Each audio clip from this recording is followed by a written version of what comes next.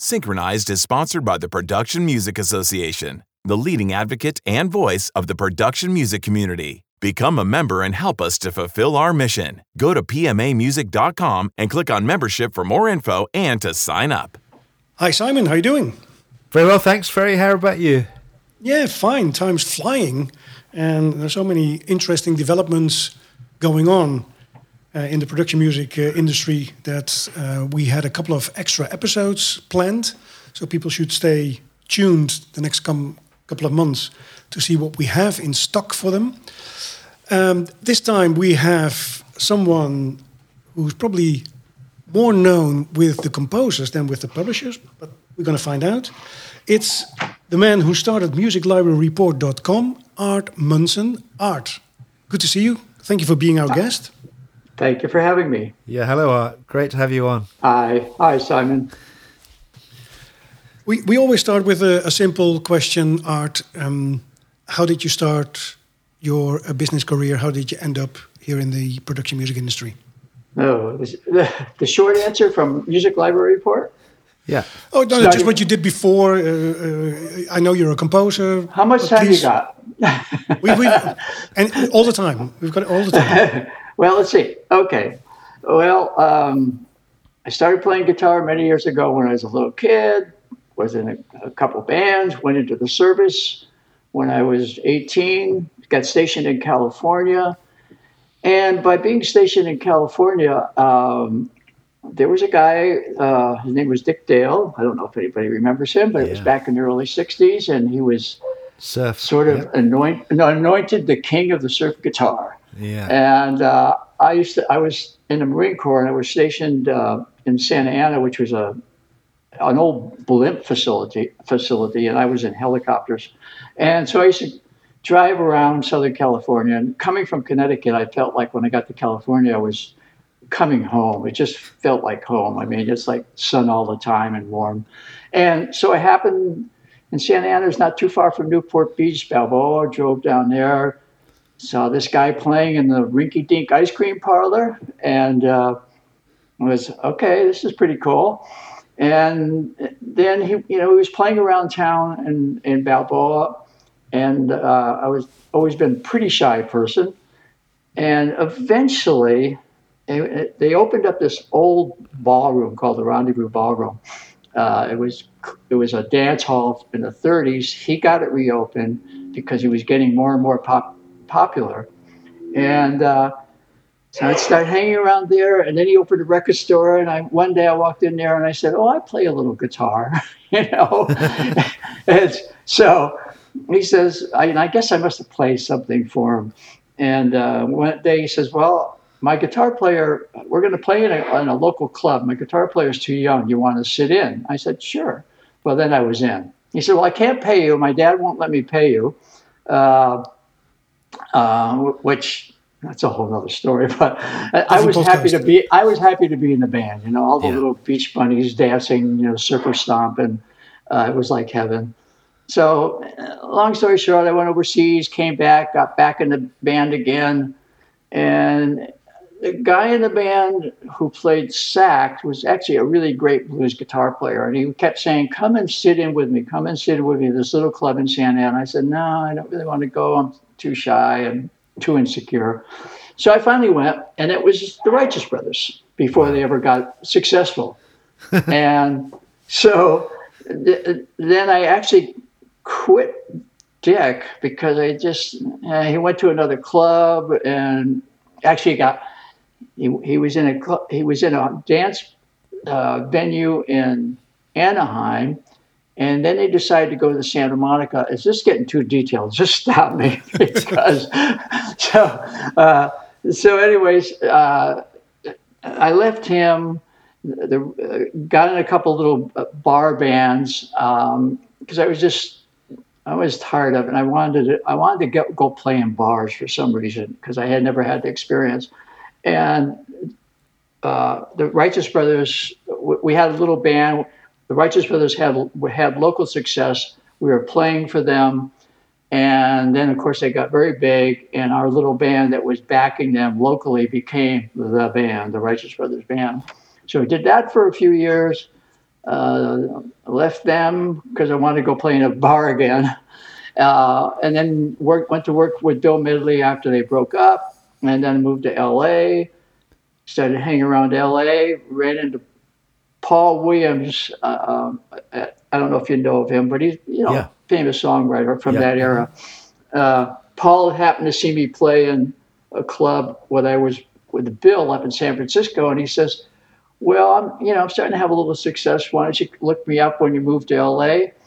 And I did. So then I fell into all these things. Boy, it was just luck. I mean, I'm an okay guitar player, but, it was just luck. We always showed up for the gig, and I was on time, and I think that helped a lot. I didn't do a lot of drugs, and so I started working with Paul. It was a great gig, but interestingly, I don't know if you remember Delaney Bramlett, Bonnie and Delaney from those years. It was a great band. So at this time I was considering Paul, somehow Delaney got a hold of me, and he was doing an album for Columbia, and he said, well, do you want to come? I'd like you to be on this album. And I went, oh, cool, man. Great band, great guitar player. Yeah. The band was the most kick-ass band I'd ever been in. A couple of the drummer and the organ player came from James Brown, and it was a rocking band. So they did the album for Columbia, came out, and Mobius Strip, I think it was called. And so Delaney said, well, and I was hanging out with Delaney a little bit, and we'd go to bars, but Delaney liked to get drunk and get in fights. I really wasn't into that. And so Delaney said, well, would you like to go on the road with me? And so it was Paul or Delaney. And I went, Paul's, I think, is a little more stable, even though he did have his addiction problems, which he's over with, thank God. And Delaney, I don't know, he likes to fight a lot and get drunk. I'm not sure I want to go that fast. So I went with Paul. It was great. Paul was a great guy to work for. And then, left him and did a lot of studio work in LA during the 70s. Did some in the 60s, but a lot in the 70s. And got burned out on that. Opened a studio in my home in LA, called up a bunch of people that I knew, songwriters and publishers, and had a great little studio going for about 10 years. Then moved to Nashville for a while, did that for a while, had an internet business that did pretty well, selling media. And then I ran into a friend of ours who, I don't know, it was about 2005. We had moved back from Nashville to LA. Ran into this guy, and he said, I have a friend, a girl I'm going out with, and she works for a production company, TV production company. They do a lot of shows, and they're tired of the music. And he said to her, well, I have a friend who writes music, and we can give you music. He was a bit of a hustler. He said, we can do this for you. So I started writing. My wife and I write together, Robin. And so we started writing music for them. It was about 2005 or so. And as I was writing this, and I was sort of out of the music business, kind of aged out of it. And I didn't want to play guitar anymore for a living. And I had the internet business, which did pretty well. And so I was in yoga class one day, supposed to be in my Zen moment. And all I could do was think about the library music. And I thought I should start a website of a directory of all these libraries. So, and I knew a little bit about making websites. So I put a website together, and I ran into a now defunct newsletter website called Film Music TV or something. And they gave me a whole list of libraries that they had. And so I put that together, and, I decided, well, I was doing it, and, there wasn't any really money involved, and there really still isn't to this day, but there's enough to keep it going. So I thought, well, I'll have subscription part on the library listing part of it, because the one thing I felt that I had that I don't think anybody has done yet is to have all the composers' experiences with all these different libraries. And so I thought, well, that's got to have some value to it. I'll make that subscription, but I'll leave the forum part open where people can just talk about whatever they want to talk about in terms of, the business. So that kind of worked out, So the subscription part of it keeps, makes enough money to keep it going. And that's sort of the way it evolved. So, Art, that's a great story. So are you the kind of trust pilot of library music? Would you say that? The trust pilot? Yeah. I'm not sure what that means. So, if you're going to buy a barbecue or a car, typically it'll be rated by a company called Trustpilot, and you give it... I see what you're saying. Okay. Yeah. So is that one of the function you perform for library music? I mean, do you tell your composers this is a library to trust, or don't go near these guys, these are trouble? I don't do that because, first of all, one of the things I ran into early on was, the whole slander thing, and, it gets really dicey. Yeah. And so there was a period early on where people go, well, don't trust these people. They're scam, they rip me off. Well, that's just hearsay, Yeah. That's somebody that had a bad experience. And so a few times I started getting letters from lawyers, and there was one, this was a really weird thing. So I basically said, okay, we can't do this anymore because I don't, as a friend of mine who's also a composer but a lawyer, he says, you don't want to be the white knight. You don't want to go down this road where you're having to defend yourself and spend money. I said, okay, we won't do that anymore. In fact, at one point, there was I got a letter from a lawyer representing a company in another country. I won't say the country. And another country who had been accused of, a bunch of composers said, well, they're taking my music, putting their name on it, and it's not their music. And this lawyer said, well, you can't do this. This is slander, blah, blah. And we're going to take it to court. And the thing I had found out was that you could take a case like this to a judge in the United States, and a judge would know, not in those days, which was maybe 10 years ago, knew nothing about the internet and the laws, and you could get that judge to take your domain name and give it to that person. I went, holy crap, I don't want to do that. So I immediately went out and registered Music Library Report in every single kind of domain entity out there, whether it's .net or .info and all that, in case this ever happened. Thankfully, it didn't happen because I just backed off and said, okay, fine, I will take all that stuff down off the website. So but isn't that a dilemma, Art? Because maybe the accusations were correct. Well, yeah, of course. But do I want to be the white knight? No, I understand. Yeah, it's a real dilemma. And well, perhaps you are the white knight. Well, there's a company, I don't know if it's still around, in the U.S. here called Ripoff Report. And I don't know if they're still around, but he was doing something like that. And I don't know how he protected himself, because that's I think it was just one person. What he was doing is people could go on there and just slam whoever they wanted to. Yeah. And he must have been hit with attorneys all the time. But I don't know. I didn't want to do that. So, people get on there, and if they start making, because usually what happens, you go to any review kind of page, and it's always the people that are the unhappiest that are going to leave the reviews. Yeah. The people that are satisfied, it's like going to a doctor and you see doctor reviews. Well, it's people who had a bad experience, but you can go to that same doctor and have a wonderful experience. So I always tell people when it gets into that, I say, every composer's experience is different. Because people all the time, they'll always say, okay, can you tell me what's the best library to go to? I can't tell you that, because, what works for me may not work for you at all. So, yeah. I try not to go down that road.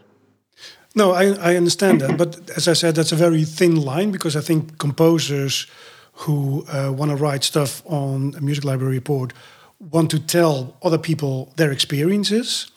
Mm-hmm. So can you tell something about the majority of the experiences? Are those positive, or is it negative, or There's a little of both. There's definitely both going on. I mean, there are people who say, they'll say, as an example, they might say, well, I submitted something, like 3 months ago and I haven't heard back from them. If they can't respond to me, then, I don't know why I want to spend my time with that. So they'll go that far. But, if they get into like saying, this is a ripoff, stay away from these guys, they're the worst, the scammers in the world, that stuff I just delete. I just won't let it, or I'll edit the comment and take that stuff out. I don't, I'm old school. I don't like profanity. I mean, I listen to a lot of ABCDEFU. I love that song, yeah, but, I don't like it, on the site. So, if anybody does that, I've got my spam blockers in there and all those words are in there. They don't get through. So, people get pretty rasty and I just, won't let that happen. So Art, yes, sir. Are you facing both the publishers and the composers? Because, if you get 3 publishers together in a restaurant over a meal, they'll immediately start talking about composers who are kind of kidding. Basically using dance, kits that are making copyright music that's going to lead to trouble. Do you face both the guys, or are you principally looking at composers and treating them as your subscribers? I have publishers, music library owners that come on, and I have relationships with them, and I don't ever recall having any kind of bad relationships going on with them, of any of them at all. It's the only time there's been a contention if somebody gets on, like I said early on, and we're just saying things like, these are scams, these people are terrible, they're rip-off artists. I don't want to get into that because who knows what the truth is. I don't know what the truth is. But if they have reasonable, like, this person never called me back, all of a sudden, I can't get a hold of them, and I'm trying to find out I see my music somewhere, I'm not getting, it's not showing up in my pro report. I don't see any royalties. I can see it on TuneSat, those kind of things. But I can't say I have any, most of them are all just good people trying to make a living like all of us. So Art, from the publisher's point of view, which Ferry and I both are, the business consists of lots of independents, quite small, quite motivated, and then a small number of majors. Yeah. So can you talk about that, about the relationship between majors and minors or independents? I mean, how do you see that kind of ecosystem working? Is it a hugely competitive, or is it an ecosystem that kind of exists because it all kind of coexists, if you like? I'm not quite sure I understand. I mean, I don't have much relationship with major ones, right? Maybe one or two. I mean, well, I think what I'm asking is whether you see a different relationship between composer and independent and composer and major. Is it a very different sort of situation? I would think so. I mean, I think, if you can have a one-on-one relationship with anybody in a company, actually large or small, it's all about personal relationships. And if you're dealing with a large library or a publisher, then that personal relationship is really what counts. I was a writer at A&M, the publishing arm of A&M Records back in the 70s. And, that was really the cool days where they actually paid you to write songs. And and I got in there because of Paul. I mean, so that was my relationship. He knew the guy who was the head of publishing. He got me in the door. I was a signed writer, paid for like 4 years, never had any hits, but I wrote a lot of songs. They paid for all the demos. And that was all a personal relationship. And that was a major company. And I think that's still the same. It's all personal relationship. If you're a APM or, one of the big, libraries out there, it's going to be that relationship you have. the relationship isn't with the company, it's with the people in the company. And that's true. A lot of mentioning on your website is about microstock sites like Audio Jungle, Pond 5. Those are royalty-free. And that was sort of the sweet spot for, that stuff is kind of going away because all these subscription models have come in. I mean, those sites are still there, and I still get sales at those sites, not like was getting, a few years ago. I think it started changing maybe a couple of years ago when the subscription sites really kicked in. But those were it was kind of like low-hanging fruit. You get into those sites and you could get sales and you can, make some money. Some people are making a lot of money. And but just to make sure that everybody understands, those micro sites, they were selling tracks royalty-free for a pretty low price, right? But you didn't have a personal relationship with anybody there. You just uploaded. I did. Yeah, okay. At Pond 5 in particular, I knew the guy who was running music there. He's since recently left. And they've been bought and sold a few times. And so they went from a one-person site back in 2009. It was originally just images. He was selling images. I got the guy's name was Tom something. And then he transitioned into music and then into video clips. And most of their sales have always been from selling video clips to major networks, major companies. The music was just an add-on, but I happened to. The guy who was head of music was a fan of Paul Williams. He was also he's also a songwriter and an artist, and a really good guy. And so we had a really good relationship. In fact, I played on one of his songs on one of his albums. A really nice guy, and he was a real advocate for the composer. And so Pond 5 got sold they got some funding, $20 million, and they started expanding. And then I think somebody else bought them out. I don't know, it's been through transitions. And of course, as the suits get into the business, their eye is on the bottom line. I mean, that's really all they care about. They don't care about the artist. And so, they went slightly subscription, but there's still, you can put stuff up there and not participate in any of that. Mainly you can, I still think they squeeze you into a little bit of that. But you basically set your own price, and it's not a strict subscription site where, you put it in there and anybody for $19 a month can download all the tracks, and you get pennies. To me, that's the real, I'm not going to participate in any of that. But those sites, they do really well for a lot of people, and some people still are managing to do pretty well on them. But it's not like it was a few years ago. But like I said, those kind of sites are the sort of low-hanging fruit. And also when we first started, most all the libraries, the independent ones were all non-exclusive, which is great because then you could put your stuff in there and you go and put it around different. Now, a lot of people, but a number of people would say, well, that's not the way to go. For me, that was the way to go because I don't want to give up exclusivity to anybody. Maybe that's too short-sighted of me, but I just don't want to do it. But that meant that you had to retitle your works, right? I don't have to retitle them. What they do in this country, I don't know what they do internationally in other different countries, but they'll either prepend a code of some sort or they'll append a code of some sort. So say that it's called Art Song. Well, they might put Art Song, the name of the company, XYZ Library. So that means that title is unique to them, and they will collect a publishing income from that particular song on anything that they place.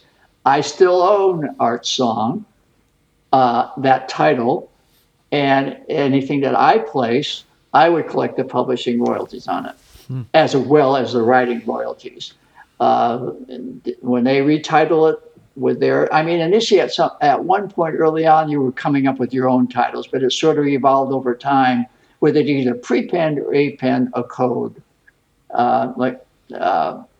So that's how they separate those things out. And how did that work with TuneSet then? Because TuneSet detects a certain fingerprint.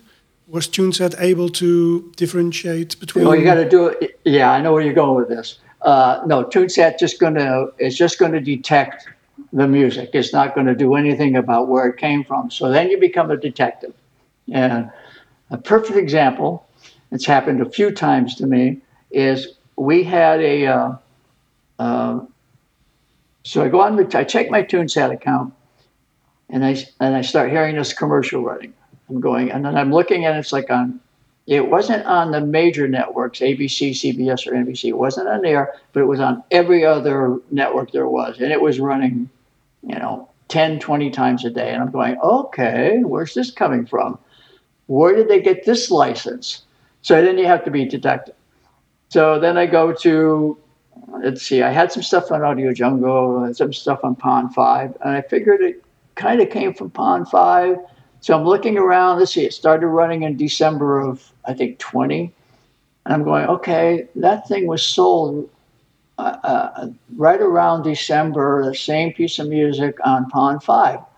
Okay, let me call Mike. Well, I can't really tell you who it is, because they don't want to share, who their client is. And I go, okay, well, I could see it was for a single care commercial. So then I go to, there's another website called Competitrack. Well, it's called Numerator now. Numerator bought out Competitrack. And what they do is they track commercials in the U.S. Maybe they do it outside the U.S. I don't know. So I go to my Numerator account and I go, and I put in single care. I go, oh, there it is. No, actually, it didn't show up. That commercial ran from December and to about May, I guess, somewhere in there. It didn't show up in Numerator, which is really odd. So I contact BMI, the publisher. I said, this thing is running all over the place and it's not showing up in Numerator. So the people at BMI in Nashville, they were great. They have a commercial division there. She said, well, I'll get on it and I'll investigate for you. And she said, oh, well, Numerator says they don't track healthcare commercials, anything to do with healthcare. I said, what? I said, you turn on TV, that's all you see is pharmaceutical, drugs, everything, and you're not tracking any of that? So they said, well, we're going to keep on top of this. I said, great. I kept going back to them. And then finally, Numerator picked it up somewhere around March or April, somewhere in there, and they started tracking it. Great. I could see how many times it was running there, how many times it was running on TuneSat. So I had a pretty good idea of how many times it was getting played. So then I call up BMI again, and I said to her, well, look, I'm not getting any money from BMI between December to March, April. And I said, this isn't right. You're getting license fees from all these stations and I'm not getting any money. They were great. About a few months after that, they gave me a nice big fat check for that time that they didn't cover. So the bottom line is you have to be a detective. When these things sell and you've got a TuneSet account and you get a Numerator account, and you can get a Numerator account, they're free. You just have to, it's not as easy as it was, but you can get it. You just have to jump through some hoops. And then, you do your detective work. I had the same thing with a commercial that started running, and I was going, it was for a toy commercial. And I'm going, where is this coming from? Then I go and I look at Audio Jungle. And then I said, it's sold in Audio Jungle. And Audio Jungle will let you see like a company name. And I go, but this company is in Italy. I go, wait a minute, it's a toy commercial running in the U.S., but the company is in Italy. So I go to their website. I email them. I say, hey, look, I see this toy commercial. Is this yours? And the guy, he got a little guilty because the license he bought on Audio Jungle was for the cheapest one you could buy. and I wasn't even looking for him, busting him on the license that he bought. So I guess he got guilty because he went back to Audio Jungle and bought the more expensive license. But at least I knew where it came from, so I could go to BMI and say, "Oh yeah, this is where this is from." So you have to do your due diligence and follow through on this stuff. Synchronized is sponsored by Ames, an AI-based music similarity search created by seasoned production music insiders. Ames has also launched auto tagging, so visit AmesAPI.com to get 100 tracks tagged for free. I mean, you've been in the business for a very long time. You've seen the microstock sites pop up, which were at that time, I think, what we call now a disruptor, because it was a different model. Absolutely. There are now other disruptors popping up. What is your take on the way where it's going in the production music industry? Well, we talked a little about this on our test, but I started looking at NFTs, and there seems to be, I found, on OpenSea, I found a whole music section where people are doing NFTs. And I think I told you about the one I found where guys just got an image of it. Because a lot of people think about the NFTs as, artwork or some kind of image. And all he had was a picture of a cassette. And he had about 20 pieces of music. I don't know what the guy's name was, but he said he'd been writing for like 20 years. And he did a little collection. And I looked at it, and he seemed to be having sales. Now, I've been reading about NFTs and following this. There's a lot of wash sales, where, a guy gets a couple of wallets and he starts buying and selling between himself to drive the price up and try to get some buzz going on, or they get a group of people together and they're trading back and forth to get the price up. There's that going on, but this guy didn't have big sales. I mean, they were like $40 here, $200 there, $50 there. And I thought, this could be like legit, and there's a lot of gray area about copyrights in NFTs, and there's a great article that I mentioned to Ferry about this murkiness. People buy these NFTs and think that they own what they're buying, and from reading this article, not necessarily true. They're buying a little couple sets of numbers what they're buying, and I mean, somebody can correct me if I'm wrong here, because this, I've just delved into this in the last few months or so. But this guy appeared to be having sort of microsite success, selling his collections. That's one avenue, possibly. And then I've been reading about using the blockchain to license music directly between cutting out the pro, cutting out libraries, just directly between the client and the composer. Exactly how that mechanism works, I'm not entirely clear on, but I read that there are some larger companies getting into this. And, you see these, I think everybody's looking for these new disruptors and where this is going. And, you have to be aware of this stuff. And I've always been, as a friend of mine just to like to say, a serial entrepreneur. It's like I like throwing things against the wall and seeing what sticks. And I was telling this guy about it. Oh, this guy. Anyways, I won't say who he was, but he's in the music business and he's 40-ish or so, and he says, "Oh, I can't get my head wrapped around this stuff. All the NFTs and blockchain." And I said, "Look, I'm 81.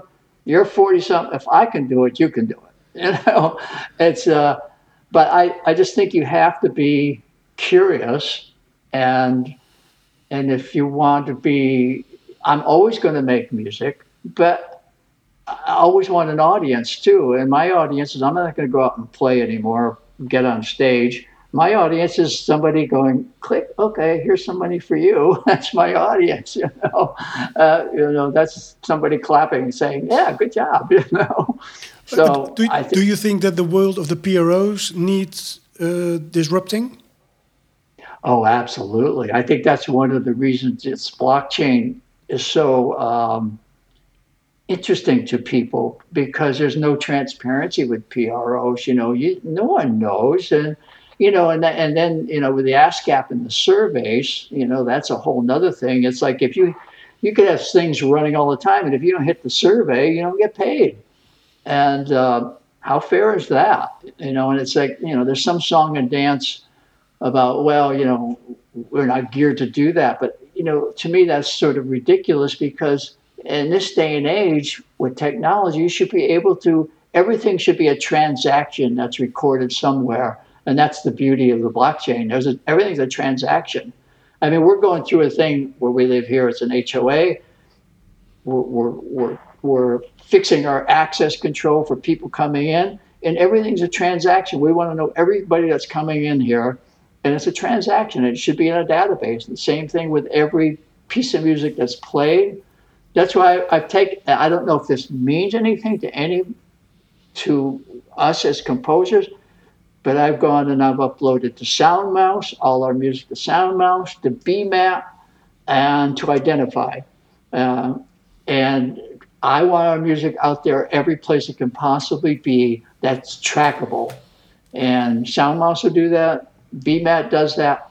Whether this turned into something, I have no idea. Supposedly it's going to help you collect more pennies internationally with SoundMouse and BMAT. So Art, do you think we need more than one PRO? Do we just need one global PRO, or do you think there's still a virtue in a national idea? That's a great point. That's a great point. And if we could get everybody talking on the same page, I don't know. I mean, somebody just posted again about neighboring rights and how in this country we never signed, that agreement. And, so we're not even participating in the rest of the world with that. Ideally, one giant pro, but of course, when you get one entity controlling everything, transparency seems to sort of dispersed. Well, do you need a PRO when you have the blockchain? Well, that's it, and I think that's why it's so. People are so fascinated by it, and that there's potential there. If there's a way to do this, I don't know what that mechanism would be. Like I say, I'm willing to explore it and learn about it as much as I can, even though it's the Wild West from what I could see and all the things I read. Yeah. So Art, you're 81 years old, right? So is this, and you're discussing these kind of subjects which are absolutely cutting edge. Are you aware whether these kind of subjects are discussed at educational level, at college level, whether the people coming into the business are aware of this, or whether they just kind of buy into the traditional business model? I would hope so. Excuse me. I would hope so, because let's face it. My motto has always been technology always wins. And I think that you have to be aware of the technology and what that's the potential for that and how it can help us and hurt us, of course. But I think there's definitely, it has to be, I would hope to be, and I would think it would be. I really do. Yeah. Excuse me, I just... But at this point in time, there's a lot of stuff going on in the production music industry. Yeah. If you would meet a young composer and he said, "I would love to write production music," what would you tell him?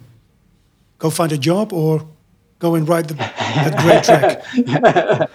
Yeah, I think that throughout my life, I've always looked for ways outside of the music business to, just do stuff, bring extra money in.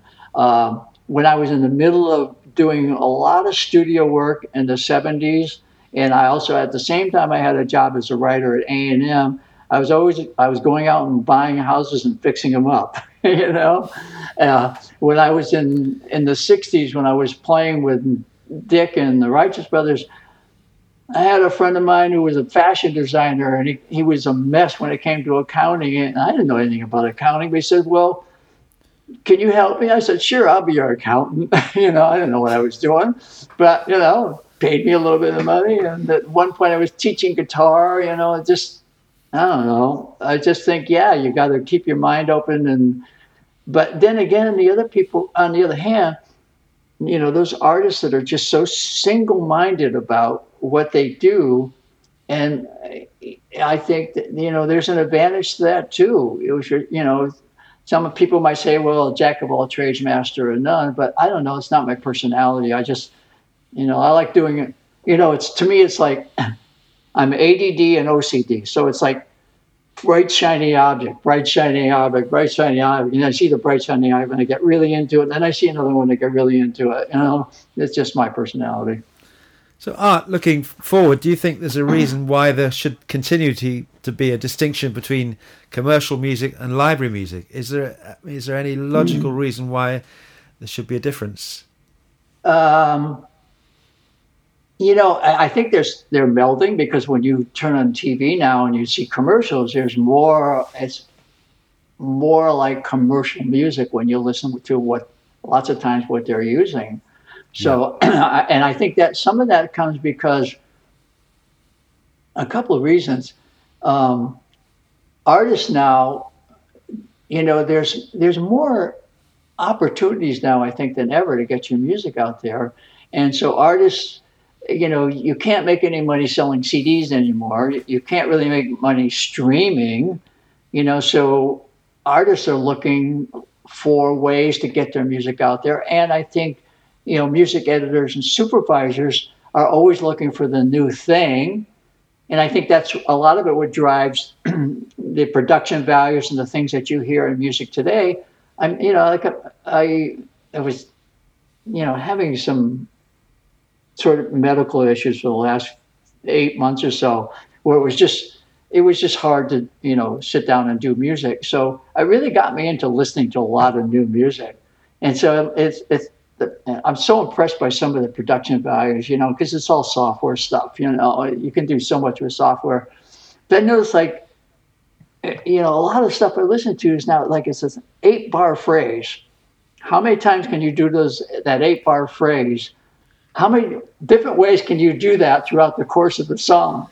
And I kind of take that from, you got a bunch of, younger people and people of all ages sitting at home, got all the software with all these, I can do all this weird stuff. I don't really have much training, but I know I can kind of put stuff together, and I'm not inhibited by stuff,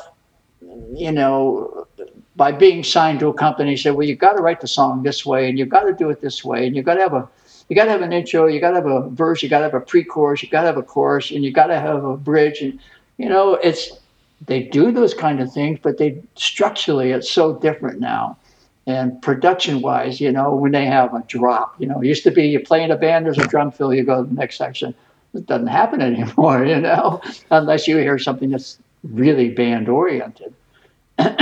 So do you think different people are being attracted to composing? So perhaps your generation, they'd have been people who are probably musicians who played an instrument, they had a kind of dream, whereas now perhaps they're more software engineers, people who are better at cut and pasting and moving. Yeah, that's right. A different type of person being attracted to the business, yeah? I think so too, yeah. I think people that love music, and they hear a bunch of loops and they go, and maybe, they're not, quote, sophisticated, trained composers, but they go, that sounds pretty good. Let me put that together, and all of a sudden, out of these millions of people who are doing this, these things evolve when you get out of it, and you go to it and you go, I'll listen to some of it and I'll go, I would never write that way, but I can appreciate the hell out of it. I can appreciate the creativity and the artistry and it. And some of the stuff I'm listening to just blows my mind. It's so good. So can you spot an AI piece over a human composed? Well, I messed with a lot of AI stuff. There was one out for a while there called Orb Composer, a company out of Spain, I think, or France or somewhere. Are you familiar with them? Have you seen that program? No, I don't know. It was called Orb, and it's still around. Terrible tech support. Excuse me, I'm sorry, but I tried. I paid for the program. You can't say that because that might be considered slander. So yeah, exactly. You had an issue with tech support. I understand. Okay, so you can cut that one out. I had an issue with tech support. And it sort of worked, but it was just kind of clunky for me, anyways. And they still sell it, but they had a Discord site, and that sort of disappeared.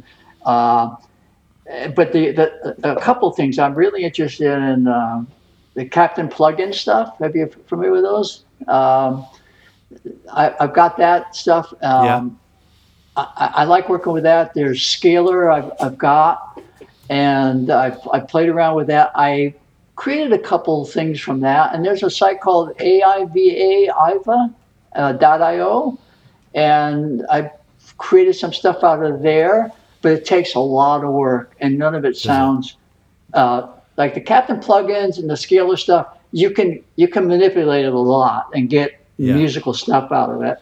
The other one, that's the stuff that's totally software generated.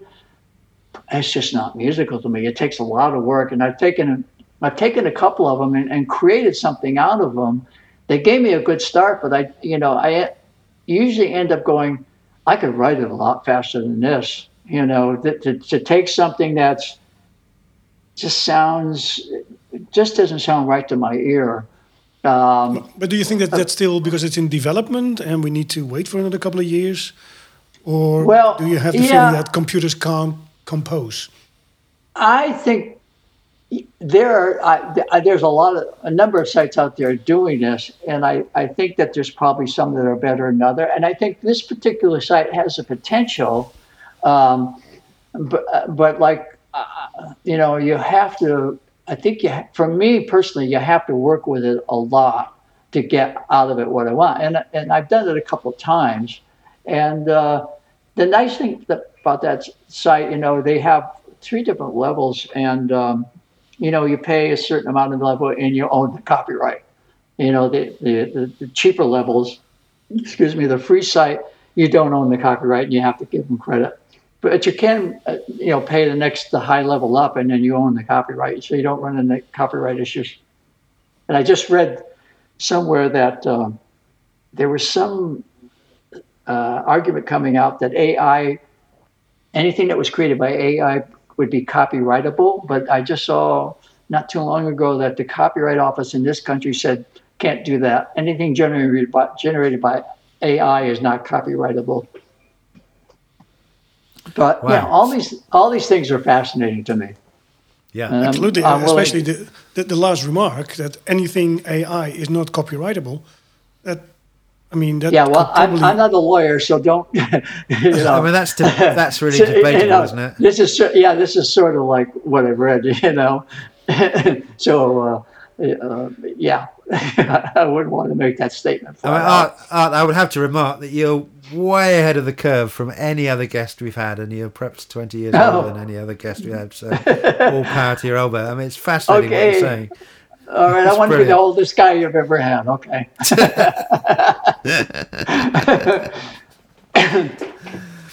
But do you think that technology is going to change the production music industry even more?